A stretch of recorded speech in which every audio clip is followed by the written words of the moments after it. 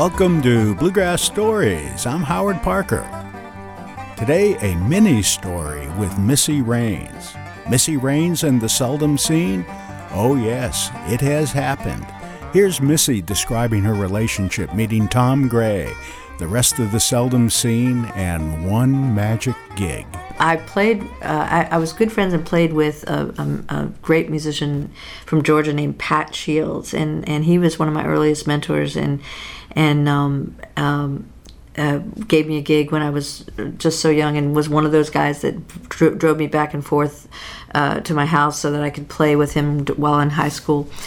Anyway, he was friends with Betty Eldridge, Ben of the Scene, Faye Sue Starlin, all those guys, Mary Chapin, Carpenter, all those. He had that connection, and he had sort of, through that connection, Betty had heard me play. I think she had come to see us play somewhere that we were playing with Pat, and she said, well, she needs to meet Tom.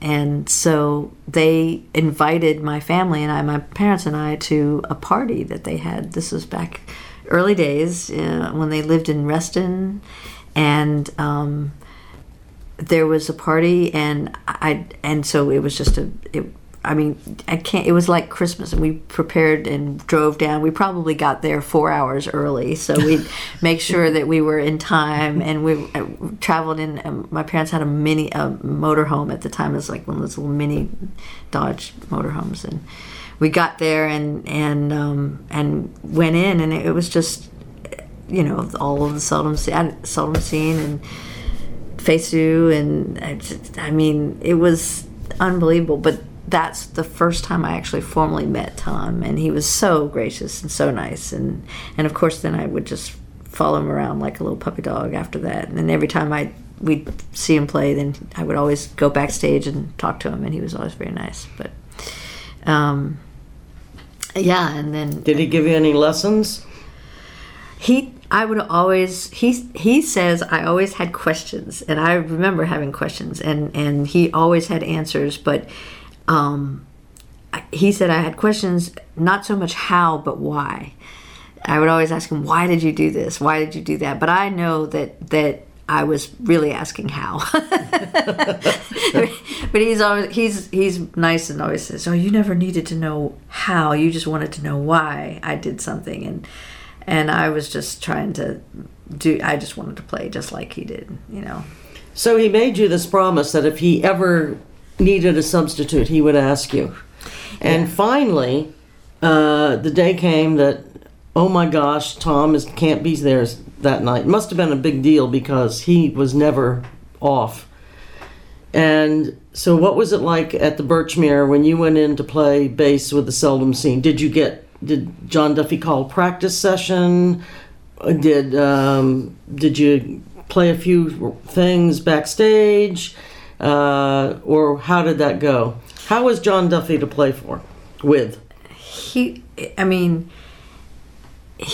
First of all, there was no real practice. They just assumed that I was gonna, that I would know, and I don't remember ever getting a set list, so I was just assumed that I would know everything, and that was terrifying. And then I think I remember going backstage, and I think Mike and Ben and probably Phil, because Phil was playing with them at the time. It was in like '84, so,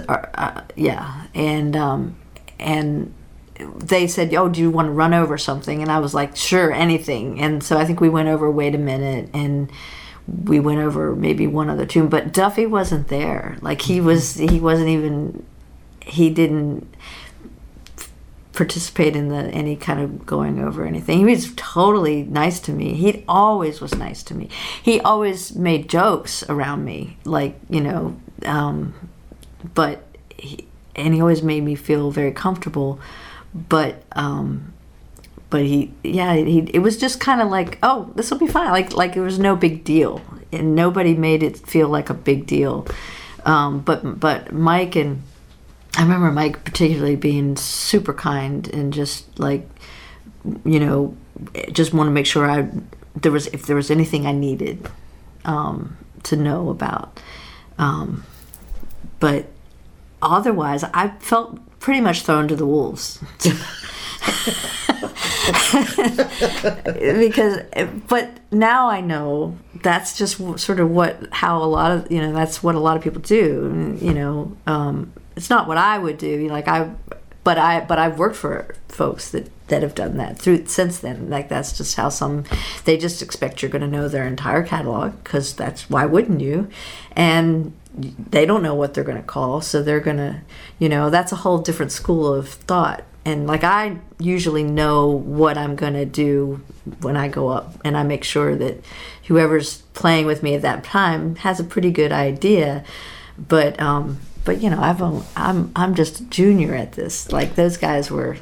Well, there's a picture of you, and we'll put it on the website for people to see, of Duffy doing the chop to keep your bass solo going. And it's a pretty good. You're fully concentrating. I don't know. Is he talking to you when this picture was snapped?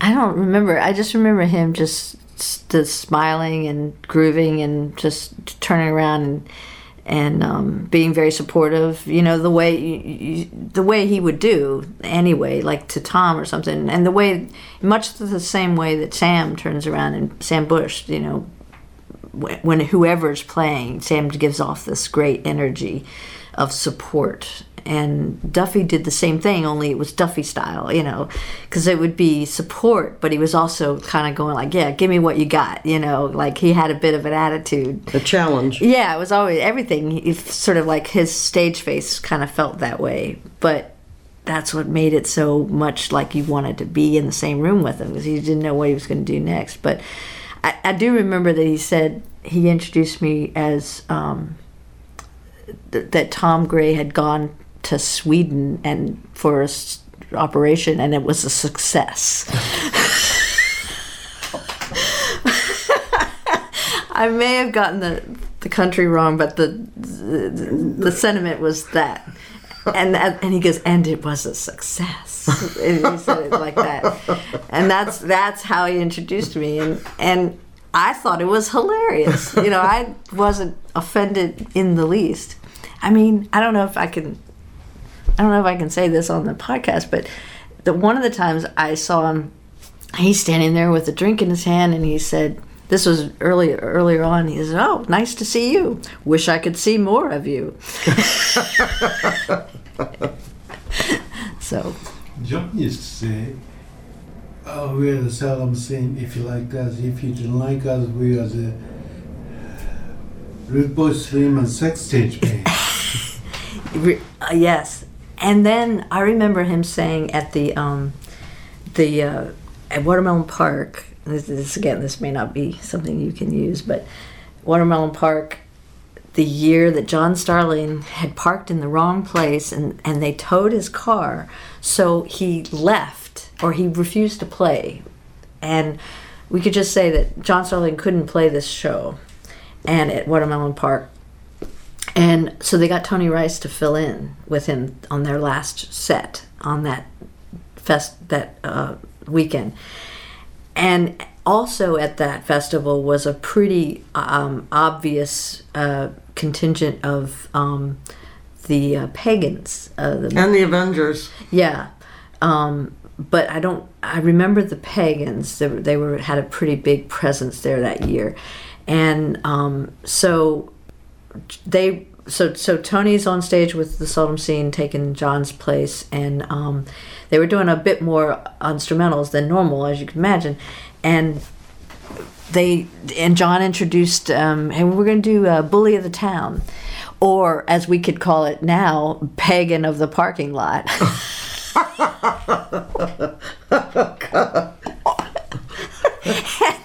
and they all laughed. Like, there was a ton of pagans out in the audience, and they laughed. They laughed their heads off because he could come across with those jokes like that, and from a place that, to me, it was funny. He wasn't trying to pick a fight. He was just trying to be funny. And that was the legendary Missy Raines chatting with Katie Daly. More about Missy Raines on her website, www.missyraines.com. Bluegrass Stories is hosted on SoundCloud, available where podcasts can be heard, iTunes Music, Google Podcasts, on the web at katiedaly.com and bluegrassstories.com. Thanks for listening and stay tuned.